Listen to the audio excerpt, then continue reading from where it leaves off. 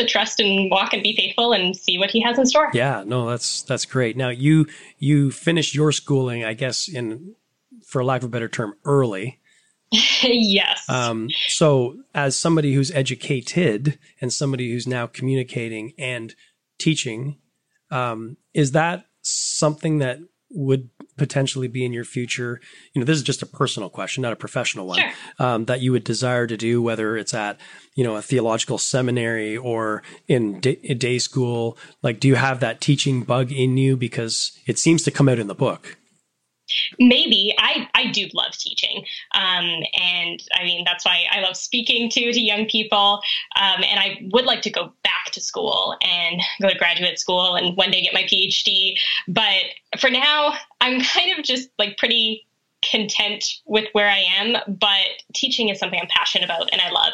So whether there will be more opportunities for that, I am certainly open to whether that might be in a place of higher education or a school. I'm open to that too. But right now, no specific plans for that. Okay.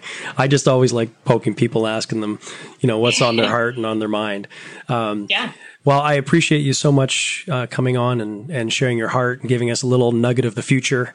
And for people that want to buy the book, it's probably online, any Christian bookstore, through Crossway. We have a relationship with Crossway. They're very good to us at Frequency. We love promoting what Crossway does because we love the vision for Crossway and pretty much anything I ever see come out from Crossway, I trust. So I say that not pretty. I would trust everything they come out with. There's no caveat there.